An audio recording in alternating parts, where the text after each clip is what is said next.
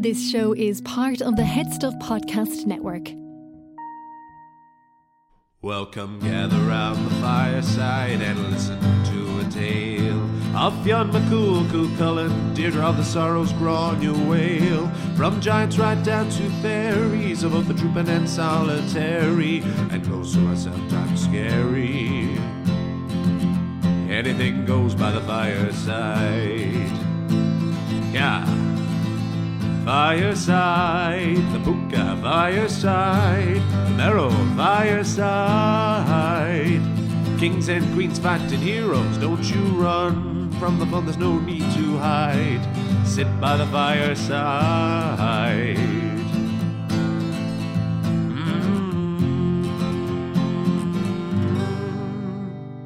Fireside.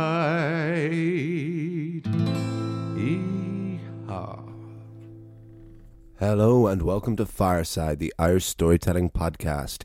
Each episode of Fireside, we take a story from folklore or mythology, we retell it, have a chat about the tale itself and about the craft, culture and history of storytelling. My name is Kevin C. Olahan.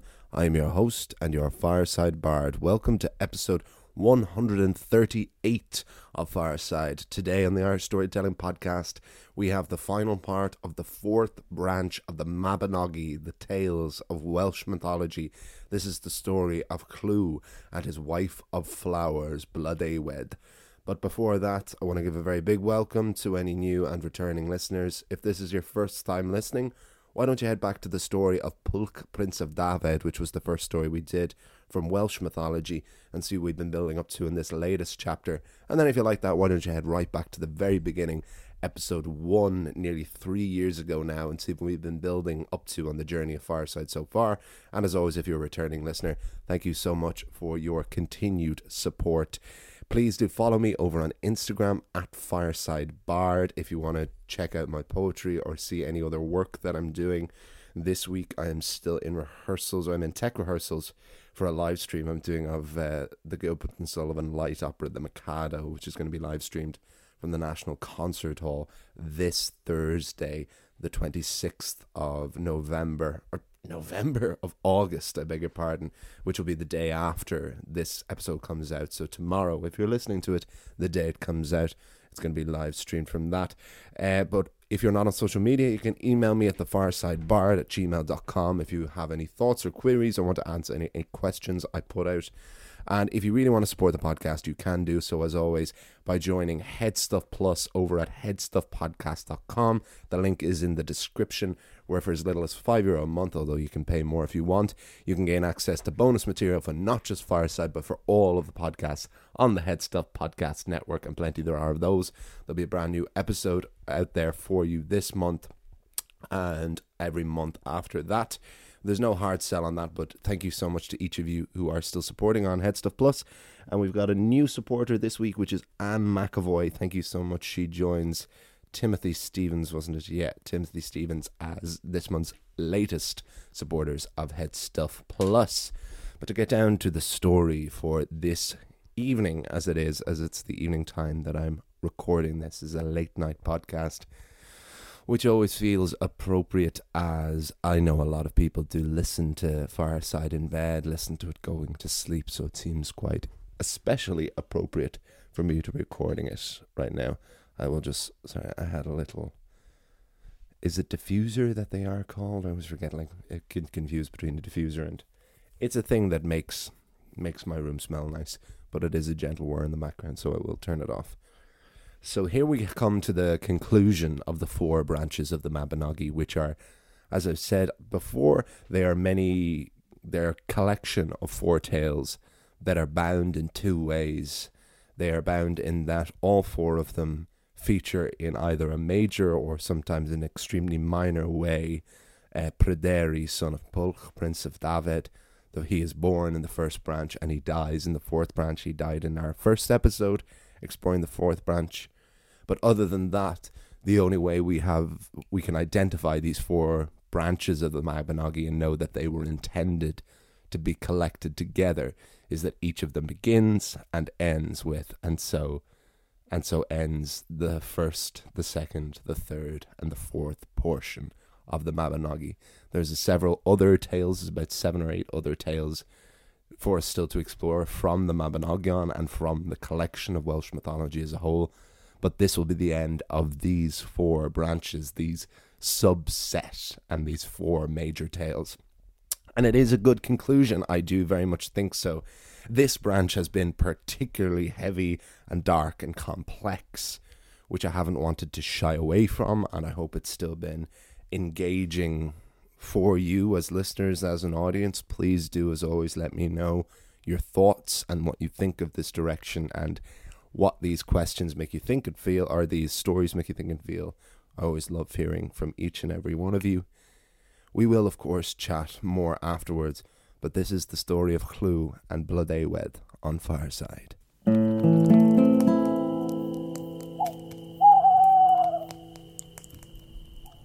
Lleu and Blodeuedd. Lleu Clog Guffus was lord over the cantref of Arduddy. He had been cursed by his mother Aranrod to never marry a creature born of the race of earth. So his uncle Gwydion and his granduncle Math, son of Mathonoi, had taken the flowers of the oak, and the flowers of the broom, and the flowers of the meadowsweet, and together they had conjured a woman, more beautiful than any born, because of course she had not been born, but made. The girl was named Blodeuedd, and herself and Lleu Clog Guffus were immediately married. It seemed the final curse of Aranrod had been avoided. It seemed that way. But once Lleu Clog Guffus went to visit Math, son of Mathonoi, in Gwynedd, Blodeuedd was left in Arduddy to maintain rule. Blodeuedd woke the next morning to the sound of a hunting horn. She looked out over the cantref and saw an injured stag pursued by a pack of hounds, and following them was a rider on horseback. "Who is that?" Blodeuedd asked one of her courtiers. "Lady," they began, "that is Gronw Pubber, lord of Penllyn." As Blodeuedd watched the hounds catch and kill the stag, the rider dismounted, took out his knife, and began to skim the spoils. The lady of Arduddy said, "It would be disrespectful for us to not offer hospitality to this lord." So an invite was extended to Gronw Pubber, an invite which was gladly accepted. When Blodeuedd and this hunter lord first met face to face, they immediately fell deeply in lust with one another, and they didn't waste time about it. They slept with each other that night. The next morning Gronw attempted to leave, and Blodeuedd said, "You will not leave me yet." And Gronw stayed another night. On the 3rd morning, the lovers decided that they could not be apart again. So Gronw said, "When your husband comes back home, you must find out how I can kill him. Then and only then can we be together." Reluctantly, Blodeuedd allowed Gronw to leave Arduddy as she awaited the return of her husband, Lleu Clog Guffus. When the lord returned home, he found his wife distracted and sad. "What is the matter, my love?" he asked. "O Lord," she began, "I am distracted with the thoughts of how I would ever live if you were to die before me." "You needn't worry about that," said Lleu, "for unless I am killed by God, it would be very difficult to kill me." "That is a relief. But tell me, my lord, how could you be killed? You know my memory is stronger than yours. I should like to know, so it can be avoided at all costs." "Gladly, I will tell you, my love." And Lleu Clog Guffus began to tell the absurdly specific method in which he may be killed. "The weapon that can slay me would have to be worked on for an entire year. and it could only be worked on while folk were at Mass on Sundays. I cannot be killed on horseback or on foot. I can neither be killed indoors nor outdoors. Then how, Lord? Interrupted Blodeuedd. Solve this riddle for me. How may you be killed? I can only be killed in a bath on a riverbank, with a roof built over it, and a billy goat must be brought, and if I sit in that tub with one foot resting on the edge of the bath and the other on the back of the billy goat, if I am struck with a spear in that exact position, that is how I may be killed. Blodeuedd masked her devious excitement as a sigh of relief. Oh Lord, thank goodness for that. That seems like an immensely avoidable death. That night Blodeuedd sent word to her lover Lleu to begin work on the spear. An entire year later she sent word to construct a bath on the nearby riverbank and to thatch a roof over it.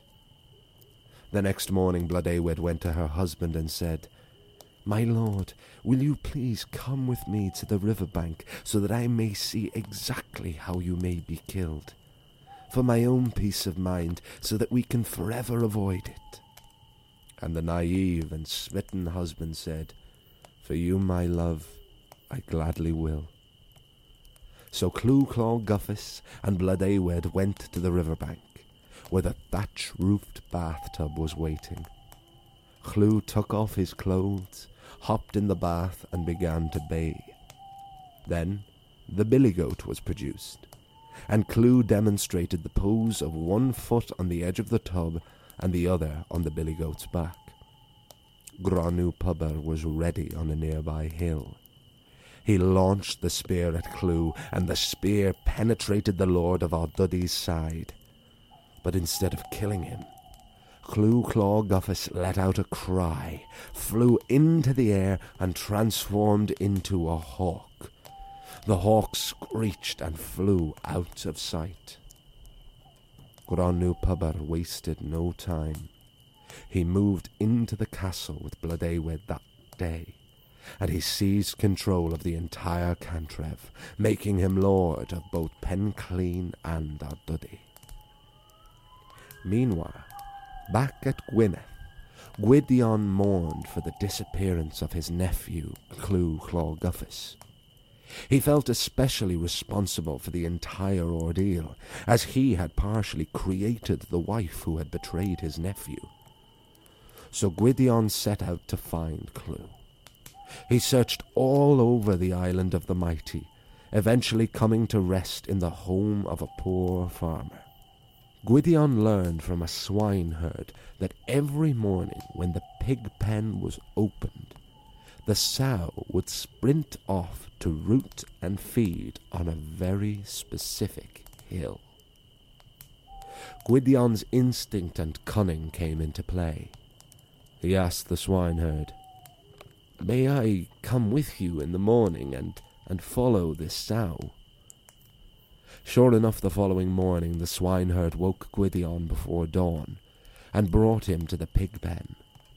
Once opened, the sow was the first out and ran off. Gwydion followed. The pig came to a field and began to feed. Gwydion noticed she was feeding on maggots and on rotting flesh. He then looked up into a tree and saw the maggots and rotting flesh were falling from the wings of a hawk sitting on the top branch. Gwydion knew immediately. This hawk was his nephew, Lleu. By singing songs and reciting poems, Gwydion coaxed the hawk down from the tree branch by branch until the bird rested in his hand. Then Gwydion took his magic wand and transformed the bird back into human form. And no one has ever seen a human being wasted away as Lleu was. He had been reduced to skin and bone. Gwydion quickly carried his nephew back to Gwynedd and nursed him back to full health. A year later, when Lleu Guffus's strength had returned, he went to his granduncle Math, son of Mathonoi, and asked, "Lord, it is time I sought retribution for the wrong done to me." "Vengeance is what you shall have," replied Math, son of Mathonoi, and an army was prepared. When Blodeuedd heard that her husband Lleu was returning, and more at the head of an army, she gathered her closest handmaidens and fled from Arduddy. Together they came to a river, where all of them drowned except for Blodeuedd herself. It was here Lleu caught up to her, and husband said to wife, "My wife, I will not kill you. I will instead give you a worse punishment. I will turn you into a bird for all eternity. A bird so dreadful it will never show its face during the daytime, and it will be hated by all other birds. And this will be your punishment." And Blodeuedd was turned into an owl, the most hated of all birds. This being long before the days of 3-foot seagulls, of course.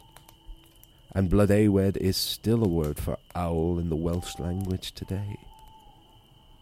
Finally, the army of Math and Lleu easily defeated that of Gronw Pubber, and Lleu said, "I will not be satisfied until Gronw stands in the same riverbank as I did, and lets me stand on the hill where he did, and he allows me to throw a spear at him as he did to me."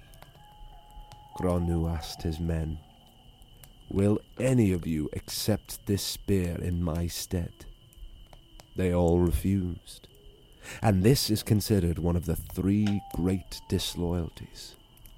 So Gronw Pubber was forced to accept his own fate. The next morning, Gronw stood where he had built the bath for Lleu Guffus. He saw a great stone on the ground, and he said to his attacker, "Lord, I ask you this one favour. Might I put this stone between you and I as some defence?" "I will not refuse you that," said Lleu. The stone was stood, and Lleu Guffus prepared. He launched the spear, and it burst straight through the stone and through Gronw Pubber's sternum. It shattered his spine, and the Lord of Penchlin was killed. And that shattered stone still stands on that riverbank today. Vengeance won. Lleu Guffus re-established rule over Arduddy, and it is said that he eventually inherited the lands of Gwynedd too. And so ends the 4th branch of the Mabinogi. But the tales of the Mabinogion are to be continued.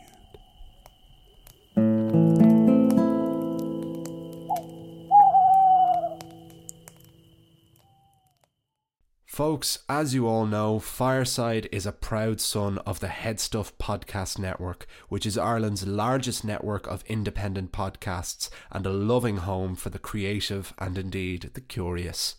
There are so many other podcasts I could recommend to you on the network, some of which inspired me to approach Headstuff myself.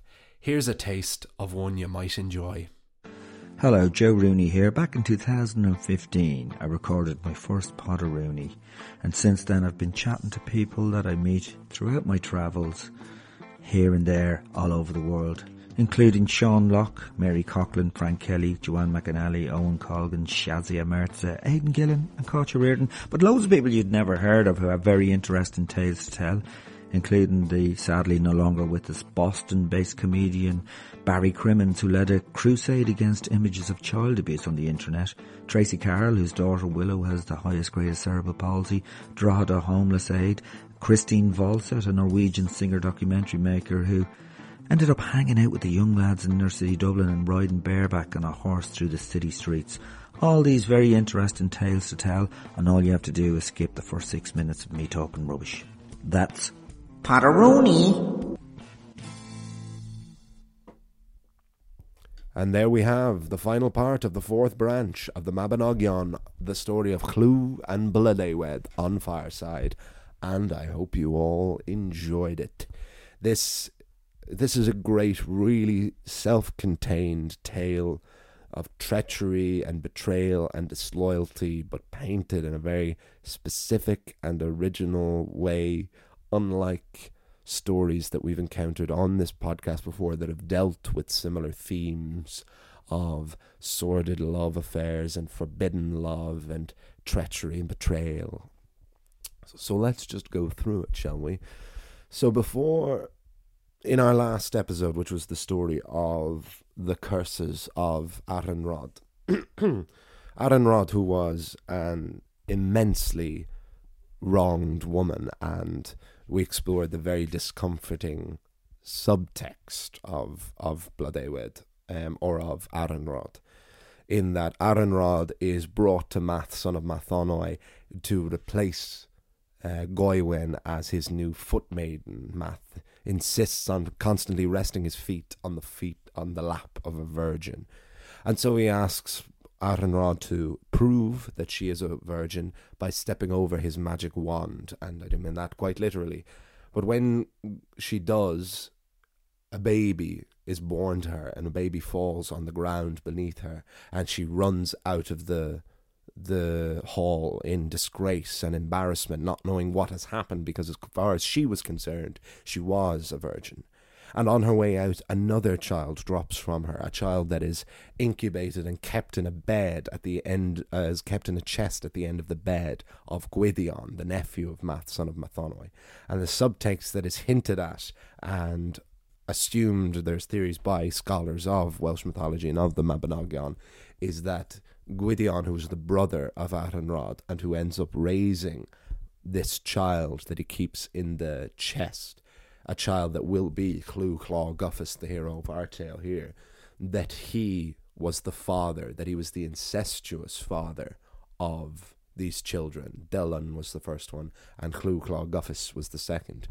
And so eventually, when he raises Lleu, and who he raises without a name, and brings him to his mother Arenrod, and over a course of these 3 trials, he ends up getting the child the name, he ends up arming the child, and he ends up finding the child love. All things that Arenrod tried to prevent from happening because she felt so disgraced and wronged by her brother and by Math, her uncle, that she could not embrace her own child as her own. And so Lleu has been made this incredible victim and symptom of the horrendous way he is rumoured to have come into the world. And so now he just wants love, and Gwydion and his granduncle Math create him a love, create him a loophole in his mother's curse by creating him a woman out of flowers, a woman more beautiful than any born because she was made and not born. And of course he goes off on her, and Blodeuedd falls in love with another man, a man who then plots to kill Lleu Claw Guffus in this incredibly specific way, because for the most part these are all portrayed as mortal heroes, and naturally mortal heroes always have a certain amount of superhero nature to them, and they are nearly always impervious and wear a certain amount of plot armor for the sake of things. But Lleu Claw Guffus is portrayed almost godlike in that there is this absurdly specific way. This reminds me an awful lot of the death of Cuchulainn, of how specific the circumstances of Cuchulainn's death had to be and how hard he was to kill. That reminds me immensely of this, and there is no context given to that of why Lleu isn't just a mortal man. It seems that it's just because it is of this great line, and they live in this world of enchantment, and near lands like Anhoven, where Pulch went and ruled for a year, and Rhiannon came from. Rhiannon was certainly from a more Tuatha Dé Danann, Tirna Nog kind of area, but Lleu Guffis obviously falls into some kind of enchantment and godlike status because of this outrageous way in which he can only be killed. And even when all of those extents are gone to and this spear is thrown at him, he still isn't killed by it. He turns into a hawk, which just makes us think of Sweeney, of King Sweeney at the battle against Ronan Finn, where he turns himself into a bird and flies off in disgrace, and has to be pursued by his brother Linchicon. And it is Gwydion, it is the uncle / father, supposed father of Lleu Guffis, who, to be fair, throughout these two stories, Gwydion adores the son and goes to great lengths for him, which I suppose is one of the bigger defences into him being his son instead of his uncle, because of these great lengths and perhaps this immense guilt of this incestuous nature that the child has come into, that he doesn't want to punish the child for, as Aranrod was compelled to. And we have Gwydion finding Lleu in the tree with the sow. Again, another aspect that isn't really explained as to how he just knows to find it, but he comes across this grotesque, incredible image of rotting flesh and maggots falling from this bird, and presumably from this spear wound that was still in Lleu when he was turned into the bird and flew away. So it is almost like he is a zombified corpse. He is undead, but because of this enchantment he is kept alive in bird form, and he is reduced to skin and bone when he is turned back into human form, and takes another entire year to be reborn and to be made fully human again, at which point of course he goes out and he seeks his retribution and his vengeance. And then it is the story of Lleu's vendetta against his wife and the wronged, and it is his story as the wronged husband going to take revenge. And Blodeuedd takes her handmaidens and they all drown, and she is turned into an owl. Now I looked up, now the Welsh words for owl, like literally, don't seem to be Blodeuedd. It seems that they have like very typical names like we do, but in the story, in the texts, which, like, bear in mind, these texts are from the 12th, 13th century, it says that Blodeuedd is still the word for owl today. So again, if there are any Welsh folks out there, I'd be very interested to hear, is this a well-known folktale around animal lore, as we have so many of those in Ireland? And I'd be very interested to encounter Blodeuedd as a term for owl, because I think that is incredible, that this woman who was born of flowers, that was born of things that blossom in the daytime, that then the curse that she is given is to be this creature of the night. Very interesting comparison and parallel here between Irish folklore and Welsh mythology is this bizarre hatred of the owl. I have always traditionally been of the opinion, and perhaps this is reinforced by things like Owl and Winnie the Pooh, and maybe Owl and Winnie the Pooh as a character created this new stereotype. Well, Owl is more long-winded than necessarily wise, but there is something wise about owls as they're portrayed in children's media, I think, for the most part. But that must be quite a recent thing, because in Irish folklore, the owl is incredibly hated as well. And I can't truly ascertain why. The story why they are in Irish folklore is to do with the wren and the king of all birds, that the wren, to become king of all birds, there was this great race. I've spoken about this story a number of times over the podcast. All the birds in the world held a council to see which of them was the greatest and which one of them was going to become the new king. They all had this great race where they all flew up as high as possible. The winner was the wren, because the wren hid in the back of the eagle, and as the eagle was at the highest point it could fly, the wren flew that little bit higher and was declared the king of all birds. The next part of that story, which is lesser known, is the birds weren't satisfied with that, so they had a test to see who could bury the furthest into the earth, which the wren was very easily able to do. And it was the owl who was tasked with trying to uproot the wren, and the owl couldn't do that. And because of that, the owl was cursed to be always the most hated of all birds. So very interesting for two very different reasons that this seemingly innocuous bird that isn't particularly hunted or like harmful to humans historically, when you compare it to some of the more scavenging birds of prey, that it is so hated.